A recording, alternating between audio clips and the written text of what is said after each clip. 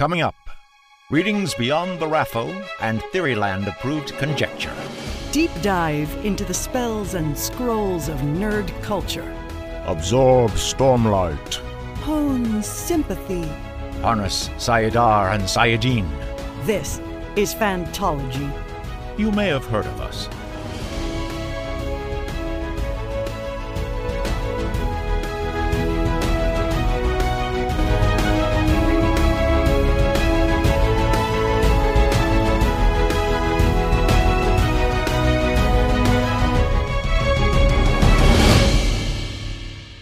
Hey, what's up, Warlocks? This is Steven and Ben from Phantology with part 2 of our Briefcases review. Part 1 was no spoilers. This is going to be full spoilers. And when I say full spoilers, I mean through Battleground. So we've already read Battleground. We're going to talk about these things in the context of what we know from Battleground. So if you haven't read Peace Talks and Battleground yet, go read them and then come back and listen. And then to get started, we're just going to rehash what we talked about in the non-spoiler really quickly. So we did a rating out of 10. I gave Briefcases a 7 out of 10. Ben gave it a 7.5 out of 10. Ben, do you still stand by that? You feel a little bit better about this than I do, I guess? I do. Yeah. I mean, look, it's not going to be in my top 10 favorite books ever, but it was a solid entry. It gets a high score because Dresden, I enjoy Dresden so much, and it was a solid icing on the cake to Dresden overall. So that's why it's relatively high for me. Yeah, give our previous episode a listen and we'll talk through things like kind of our overall impressions. We're going to talk a little bit about just the history of the stories, when you should read them, why you should read them, why you shouldn't read them if you want a little bit of criticism. Then we talk about some of our favorite things. We'll talk about those things more, but we're just going to jump right into full spoilers. So yeah, I gave it a 7 out of 10, and kind of what you were saying, I enjoyed it a lot. I was able to go back after reading Battleground and have another helping of Dresden, like you were saying. And that was fun to read. I don't know if I'd go back and read again, just because some of these stories were a little inconsequential, but they were always fun to read. Dresden's always a fun ride. Yeah. All right. So story number 1, A Fistful of Warlocks. And we're just going to talk through each one. We don't need to spend a ton of time on any individual story. Some we may even just kind of gloss over. So this one was interesting because it's actually from Anastasia Luccio's perspective, which is not a perspective that I would have expected to see. And it was years before. It's a Western back in Dodge City with Wyatt Earp and some kind of notable characters that you've seen from Western lore. So this is kind of like out of nowhere, right? A little bit.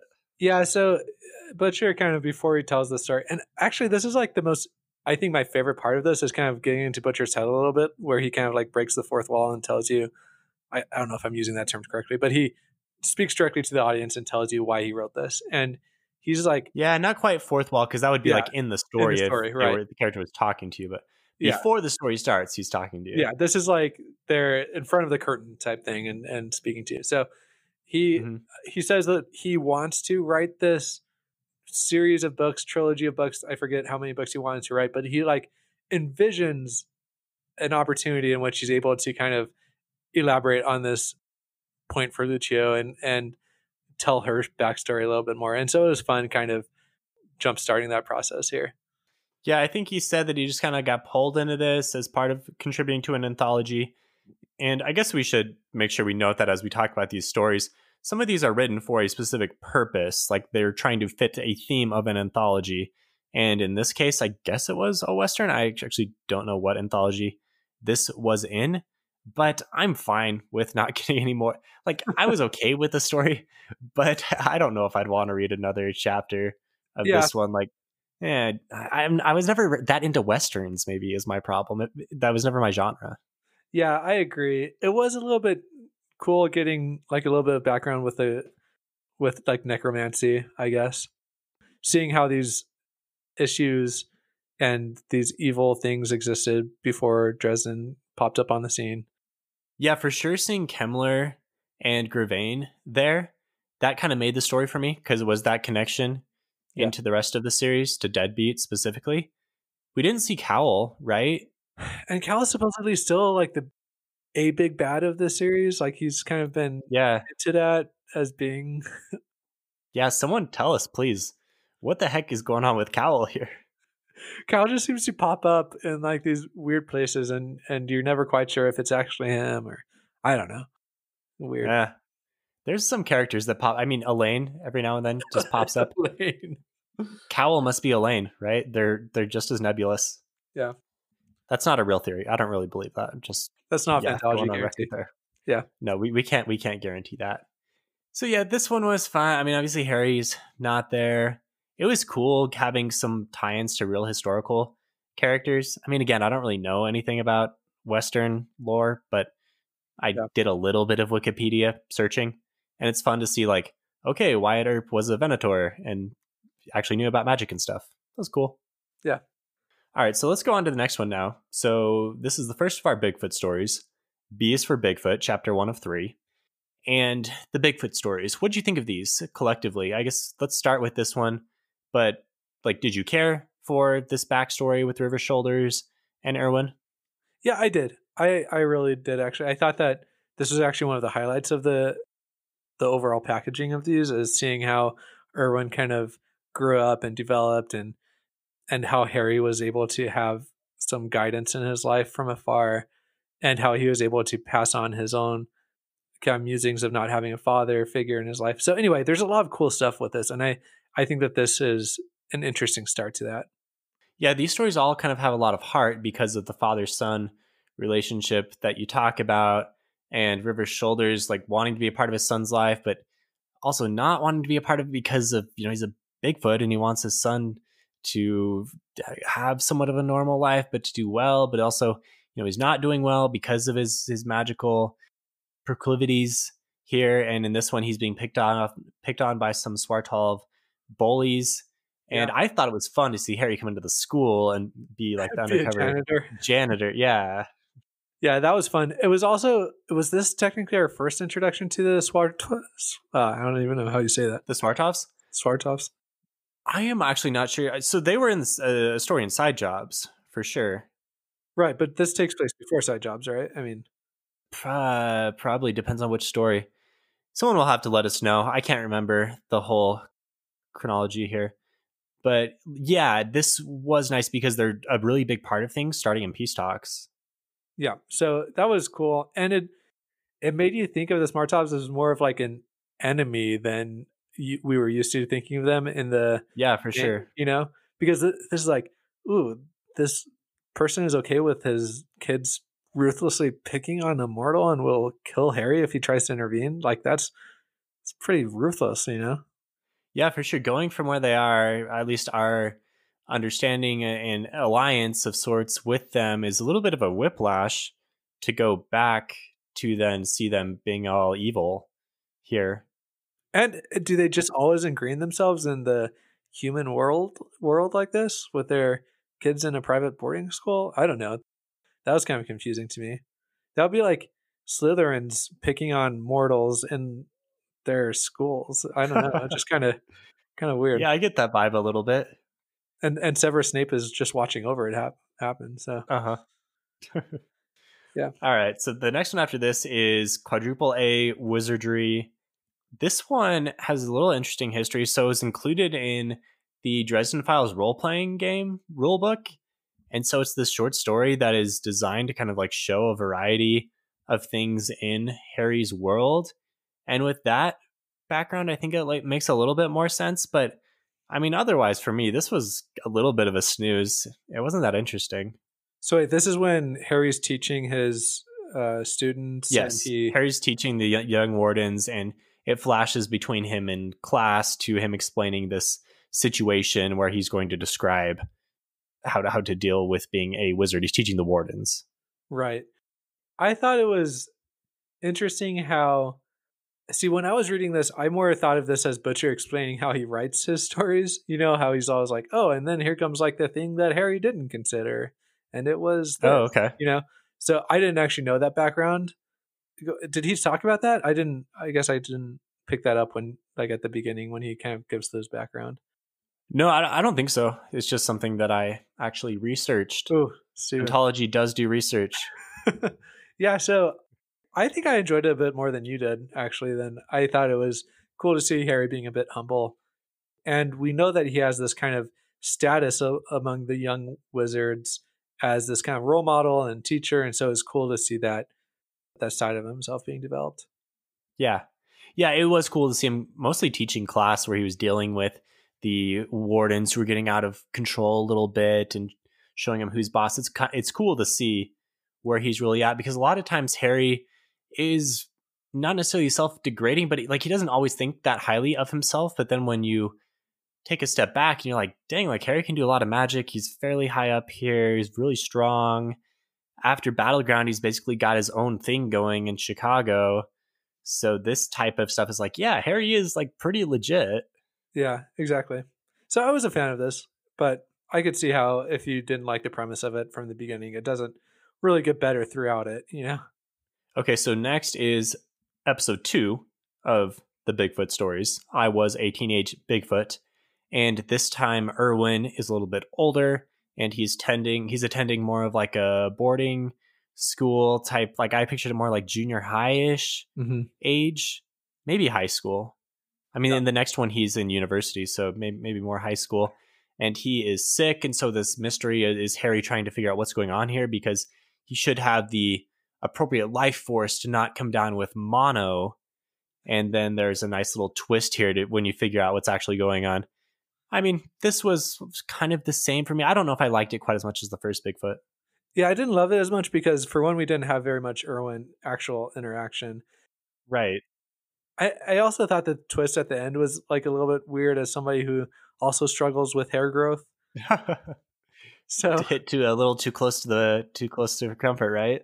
You know, if I could siphon off some magical energy from a baby Bigfoot, I might do it. Really? I might do it. Really, with the immoral decision. Okay, wow. So I don't know. I can't support you in this. Can't support me. But of course, if you're watching YouTube, you can see that I have an amazing hairline, so I'm not worried about this. Oh. But again, my main complaint here is that we didn't act like I thought that Erwin was a great character as a kid and as a college student, and I just didn't get to know him at all as a high school student when we could have. Yeah, plus he was sick the whole time. I thought the draining the life force to restore the hairline thing was funny. I thought it explained a lot about LeBron James and Michael Scott after season 1 of The Office. They probably underwent similar things. All right, next story, curses. So, Ben, do you know anything about the Billy Goat curse other than No, I don't. short story? I parsed together some knowledge from it while listening, but I had no idea about it beforehand. So the Chicago Cubs won a World Series in the year 1908 and didn't win again until 2016. So 108 years. And the reason for this, the speculation, the conspiracy theory in Chicago was about this Billy Goat curse, which Butcher is obviously keyed into. Butcher's not from Chicago. Like, he just chose Chicago, so he doesn't have this background. But I mean, knowing anything about Chicago, like at some point you got to include this because this is such a huge part of being a Chicagoan. Yeah, and this is definitely going to be part of our Chicago tour when we do that. Yeah, we're going to. So we'll stop by Wrigley Field because it's the site of the parking lot outside, which I've told doesn't actually exist and doesn't make sense. But the fictional parking lot outside is where he had that duel with Ortega. And so we can also stop in at Wrigley Field for a game. The curse has since been broken. So it's fairly good timing. I mean, you can thank Harry Dresden for kind of doing that, I guess. Although at the end, we don't really know. Well, no, he decides not to. Well, he decides not to, but we also get the indication that whoever, I forget who even is doing this casting of the curse, the goat person, he's kind of willing to let it go a little bit now, whereas he maybe, I don't know. What was your impression of the end? I liked this story. I thought, it was fun to see the tie-in because I like baseball at least a little bit. I thought it was interesting that there was like some social commentary from Butcher about like, the Cubs are great because everyone in Chicago really can get behind them and they know they're going to stink. And, they don't have all this like huge big business behind them like someone like the Yankees might, although he doesn't say that specifically. That's not true at all anymore because Theo Epstein came in and they poured a ton of money into that team. And then they won the World Series in 2016. So I don't know what the follow-up to this story would be. But when it was published, I don't know when it was actually published. When Briefcases came out, the curse had already been broken. Oh, fair. Okay, I guess this didn't land because I don't follow sports at all. But I did appreciate the fact that he was kind of, what do they call it when you write in order, like, because he said he's had fans write in asking about the curse, and so he like Discovery wrote the curse, right, and how it became to be. So I did appreciate that kind of insight into his writing style. Okay, so next story is from Marcone's point of view. It's called Even Hand. It takes place between Turncoat and Changes. So obviously after the events of Small Favor, when Marcone gets the coin, and we know from Battleground that he not only gets the coin, but he uses the coin. We don't know when he actually became a Denarian, so that's unclear. And that was the main thing for me in this story, because I was like, I just read Battleground. I know that, he's really got the secret with Namshul. So I wanted to see like a hint of that or something, but I didn't catch anything like that, unfortunately.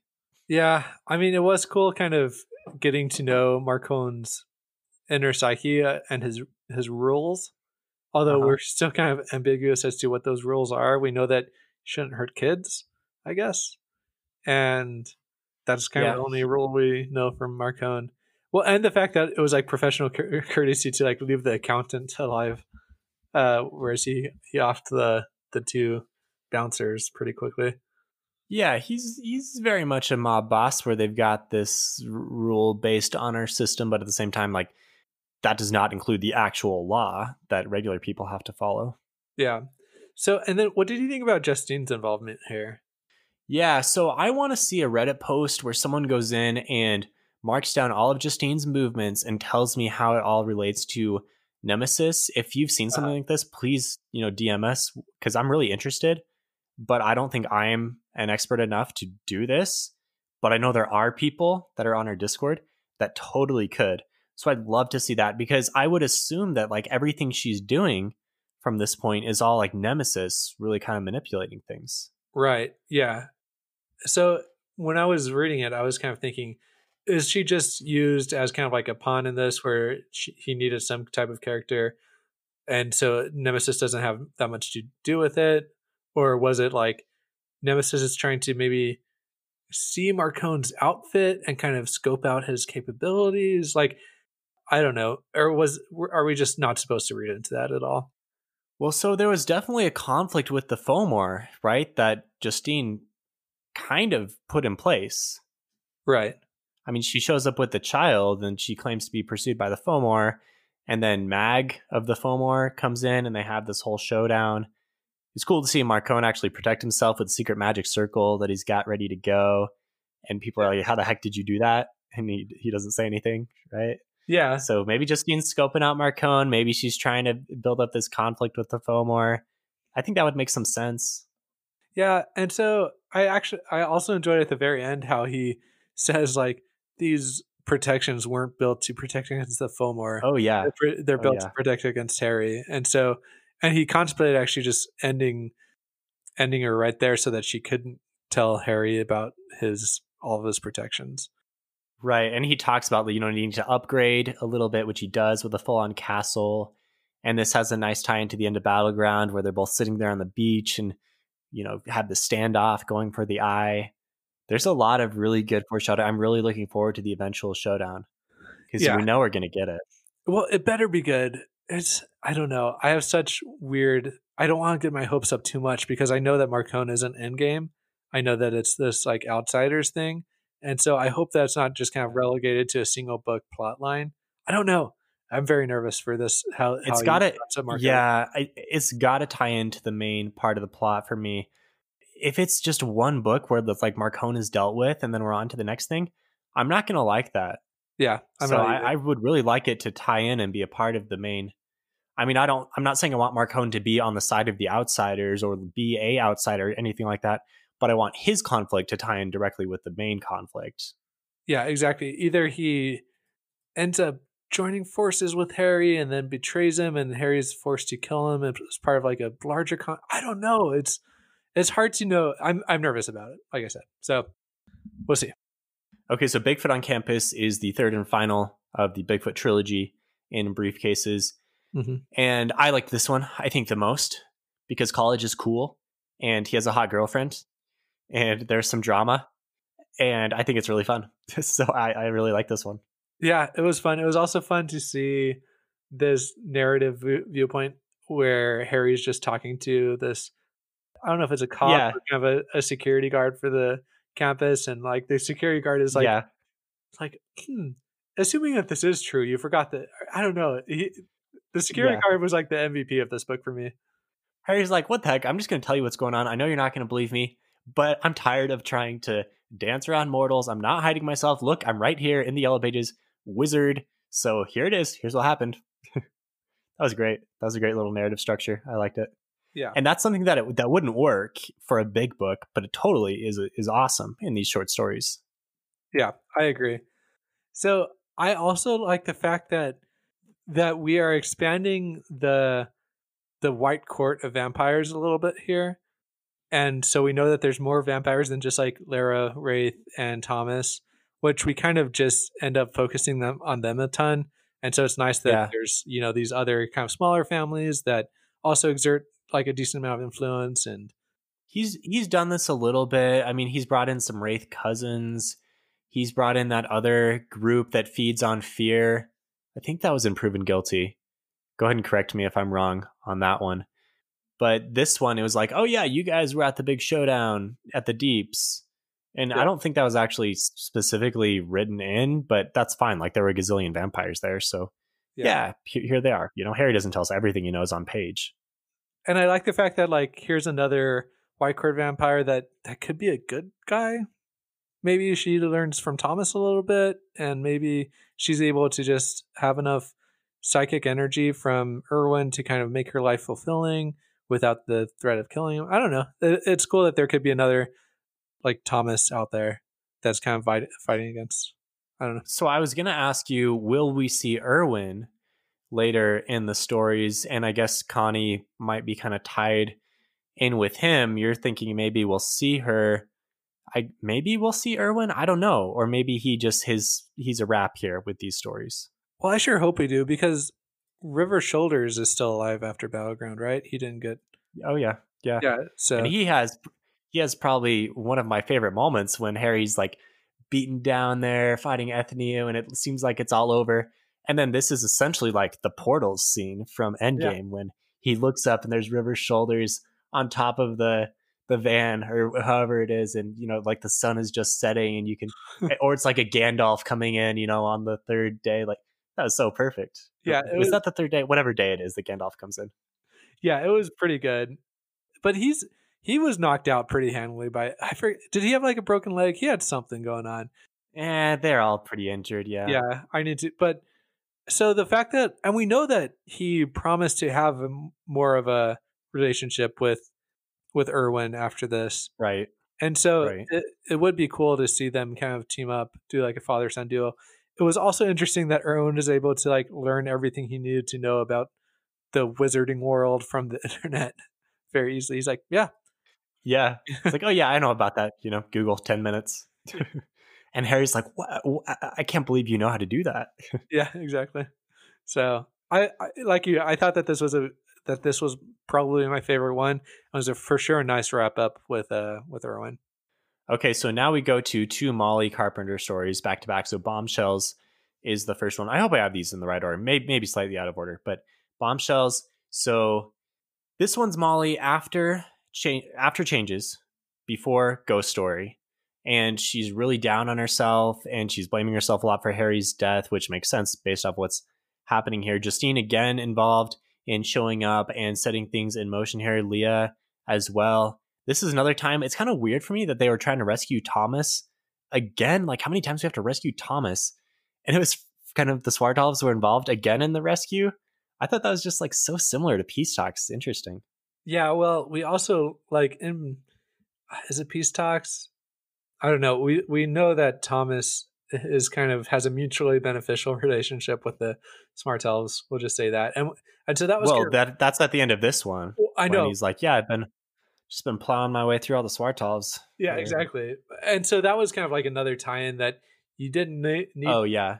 But like would have been helpful to know going into Peace Talks. And so, yeah, I don't know. It was it was kind of weird. But it was cool that he didn't actually need saving. It was just Molly being manipulated into believing that he needed saving. And again, the Fomor involved here. Yeah. So maybe Justine is the Nemesis has this real strong connection to setting up conflict with the Fomor. That seems to be something that we would put on our conspiracy theory Reddit board. There's obviously something that Nemesis is pushing for. And maybe that was the whole thing, was to set up the conflict so she had a chance to get onto the island. Is that the extent of Nemesis's plans? Like, does she have anything further past this after it failed? Yeah, I don't know. I'm just going to read these and just assume that Nemesis isn't a big key player here, even though I know that I shouldn't. But I did enjoy like the Charlie's Angels aspect of this short story. Oh, yeah. That was fun for me. And so yeah, totally. I feel like diving too much into the Nemesis kind of defeats the purpose of just these fun ride type short stories where you just embrace this, fun scene and fun imagery and just kind of go for it. So what do you think of Molly's viewpoint? Because her viewpoint here was pretty different than in Cold Case, the next story. Yeah, I guess this is kind of Molly at the peak of what I wish Molly would have stayed, Really, I mean, she was pretty beaten down here. Like, this is kind of in her ragged lady type of days. You get a good reaction towards the end when Leah kind of lets slip that Harry's probably still alive and she has this huge weight come off of her shoulders. Yeah. I kind of see peak Molly as like Molly post Ghost Stories before like she gets the mantle. No, before she takes up the mantle. Okay. Yeah. Yeah, because she's forgiven herself for killing Harry or for her part in it. And she's starting to kind of come back to herself a little bit. She's starting to kind of come into herself a little bit at the end of Battleground as well, but obviously just had another large character shift. Yeah. But she did have some good like gotcha moments in this one where she kind of fooled the Fomor with her imagery. So I enjoyed that. Yeah, it's nice to see different characters have different magical specialties, and hers are always fun. Okay, so Cold Case, like we're saying, this is another Molly story. This is obviously after Cold Days, and she's up like in Canada or Alaska somewhere. Don't remember exactly where. And this is like her first mission for Mab, and she has to collect the tribute of children for the Winter Court. And we got destroyed on our Battleground review because we were like, Molly had this, she's lost her mortality or she's lost her morality because now she's got these kids and we don't know what we thought about her. And it's like, seriously, every single comment was, you need to go read Cold Case. And so now that we've read Cold Case, like, okay, yeah, we messed up there because she still is very much like the same character, but now she has to deal with this duty and like she can't get away from this. Right. I agree. But like, you got to imagine if this was Harry, would he have been able to find a way to keep those kids with their families? I don't know. I mean, he's done some questionable things, but he always tries to do the best for the situation. Right.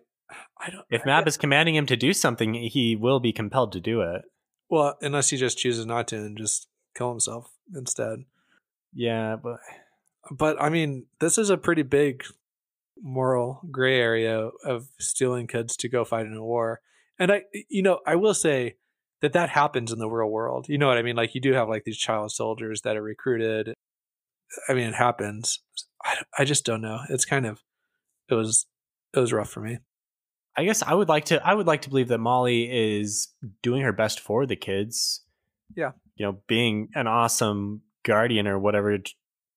She's training them and making sure they all say, I mean, similar to how Harry had the mantle of all of his Chicagoan followers and felt every time someone died. Like, it's a little similar to that. I mean, those guys volunteered.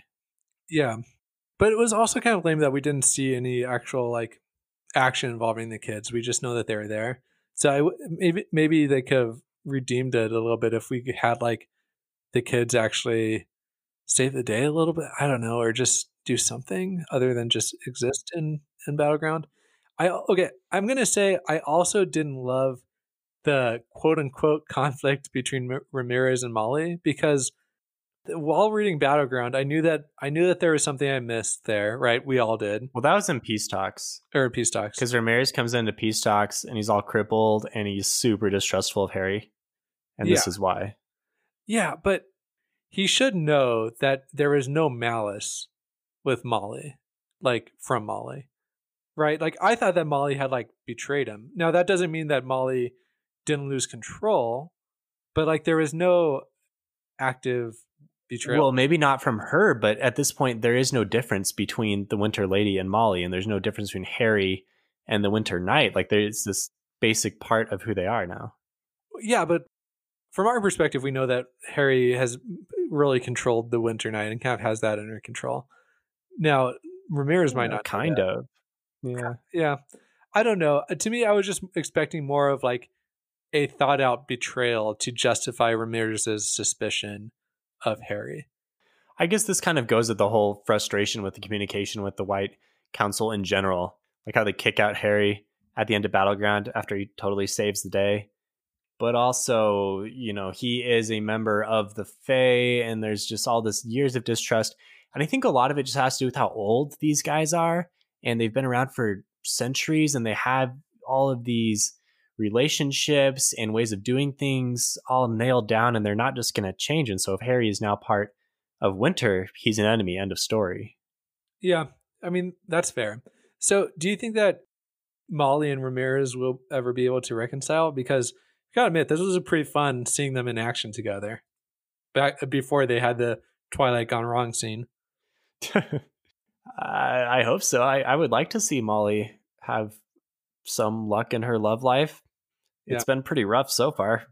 It's true. But we know that now we also know that Molly can never be intimate with somebody? That seems weird. I don't know.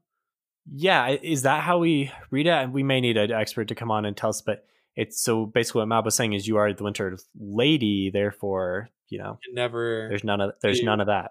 Yeah, you can never be a mother type thing. Yeah. I don't know. Kind of weird. Is that sexist? The Winter Knight can go crazy with his sex drive. The Winter Lady, no. What's up with that? Yeah, especially when you know that Molly had a very active sex drive in previous books. So, yeah. All right, let's go on to the next one. Jury duty. This is a small one. It's a Harry point of view. For me, this one was mostly just funny situationally, like to have Harry be called in for jury duty. That is funny to have a wizard do that, and so the story was fun, and Harry gets involved and investigates, and it's fun to see him kind of go back to his roots a little bit as a detective as well. Yeah, I agree.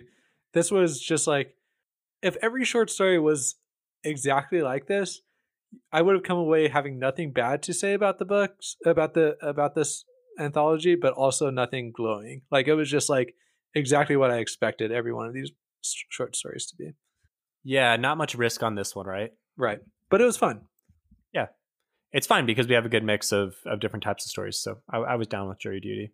All right. And then the second to last one, penultimate one here is Day One, which is awesome because of Butters' point of view. I was not expecting a Butters' point of view going in. So I was pumped for this one. This is his first day on the job as a Knight of the Cross. And it actually takes place at the same time as Zoo Day, the last one, because he calls Harry and Harry's like, yeah, I can't help you right now. Yeah. And it's like, man, that's kind of cold, Harry. Like, does that really fit? But then it's like, well, no, because he needs Butters to do this on his own and be a knight. Yeah. So I enjoyed this one quite a bit. And I also thought, again, this goes back to Butcher telling us like a little bit of history. It's crazy that Butcher just expected Butters to be a throwaway character from the very beginning. And then he just kind of grew on him. And so that's definitely like a Discovery writer attitude right there. You know, like how this character kind of keeps on building on it himself. And this is exactly how I would imagine Butters' first day on the job to go. Like where he's just like terrified, but somehow manages to get through it. And in the climactic moment is totally awesome. So that's kind of Butters' thing. You know, he stumbles his way through it until the very end where he displays courage unbound. Yeah, Butters is very much like the common man hero here, where he's risen from these kind of lame roots to now being a Knight of the Cross and having some hot girlfriends, I guess, in the most recent. But then in Battleground, he's awesome. Yeah, with where he stands up to Ethnio and has like courage unbounded here. So yeah, this one was fun. The enemy he was fighting, I didn't get a sense that it was like really all that difficult of an enemy, so maybe a good thing for his first day. Yeah, the enemy was kind of weird. I also did enjoy like picturing him with Michael on the bike behind him, or what, I don't know, like kind of that training montage of Butters learning how to do like rudiment. I thought that was fun to see. And we know that he's also training with Mrs. Sonia. Carpenter. Well, Sonia and Charity. Yeah, Charity. Yeah. That was fun. All right, so last story is Zude. Zude is the only story that was 100% new when Briefcases was published in 2018. And it's told in 3 different parts. So you first get Maggie's point of view, and then Harry's point of view. Harry's point of view. And then Mouse's. Harry's point of view is first? Yeah. It's Harry and then Molly and then Mouse. Okay, so you first get Harry's point of view, and then Maggie's point of view, and then Mouse's point of view.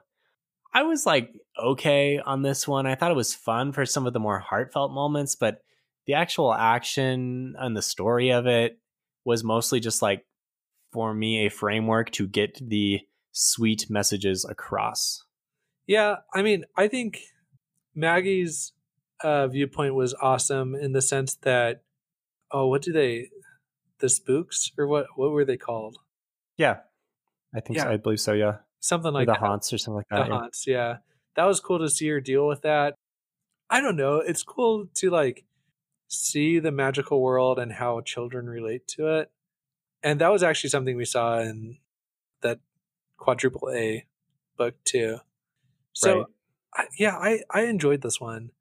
I also enjoyed Mouse's viewpoint. And this is where I go back to say, for some reason, Mouse had a very similar voice to Harry as me. But like the fact that like Marsters was using like this weird British accent for Mouse, I thought that was pretty fun. Was it Marsters all the way through? I think so. I know that. Actually, not sure on that. Side Jobs, it wasn't. No, because there's a woman for Lucio's point of view. Yeah. But I think it was Marsters. I think that this was Marsters in this one. I don't know. I thought the narration saved the voice, though. I didn't get that at all with Mouse's perspective being too similar to Harry's, but I mean, maybe I'll just give it to you. I don't know. But for me, that wasn't the case. That wasn't the case, yeah. My thing was I liked just the tugs on the heartstrings. I liked to see how nervous Harry and Maggie were both around each other because they wanted to impress their father or daughter, and Mouse. Then you got Mouse, and Mouse was like, I don't know what they're so worried about. Like, they're perfect for each other. I thought it was really sweet, just the combo of them. I'm interested to see what Maggie does going forward. Like, will she have a part to play, or is she just a young child that will be purely kind of a family member that is a little bit of a plot device for Harry? It's like, oh, Maggie's there, got to go save her. Like, is she always going to be the child in distress? Yeah. Okay, a couple more things. The fact that the Carpenter children have like this book where they kind of have written down how to slay child. Yeah, that was great. That was pretty cool. Also, what do you think about Mouse's shadow? This is like the anti-Mouse. Like, do you think that this character is going to pop up later? Yeah, I wasn't super interested in this. I'm going to be honest. Really? Like I say, I was more into just their relationships and the actual plot of the spooks and the Mouse's brothers. Yeah. Didn't love. See, I thought I was really intrigued by Anti-Mouse. How like there's this temple dog or whatever that has turned to the dark side and might see him later, and how he was actually the one that was kind of orchestrating all of this nefarious Zude action. I thought it was fine for a short story. I would be skeptical, to say the least, if it became a big thing in a larger book. Okay. Yeah. But there are some small enemies in the larger books too, so possibly. But it would take some convincing. Butcher would have to really convince me. I could see if Anti-Mouse was being controlled by Nemesis. That could be happening too. See if that's up on our Nemesis Conspiracy Theory Reddit board. All right, that's a wrap for Briefcases.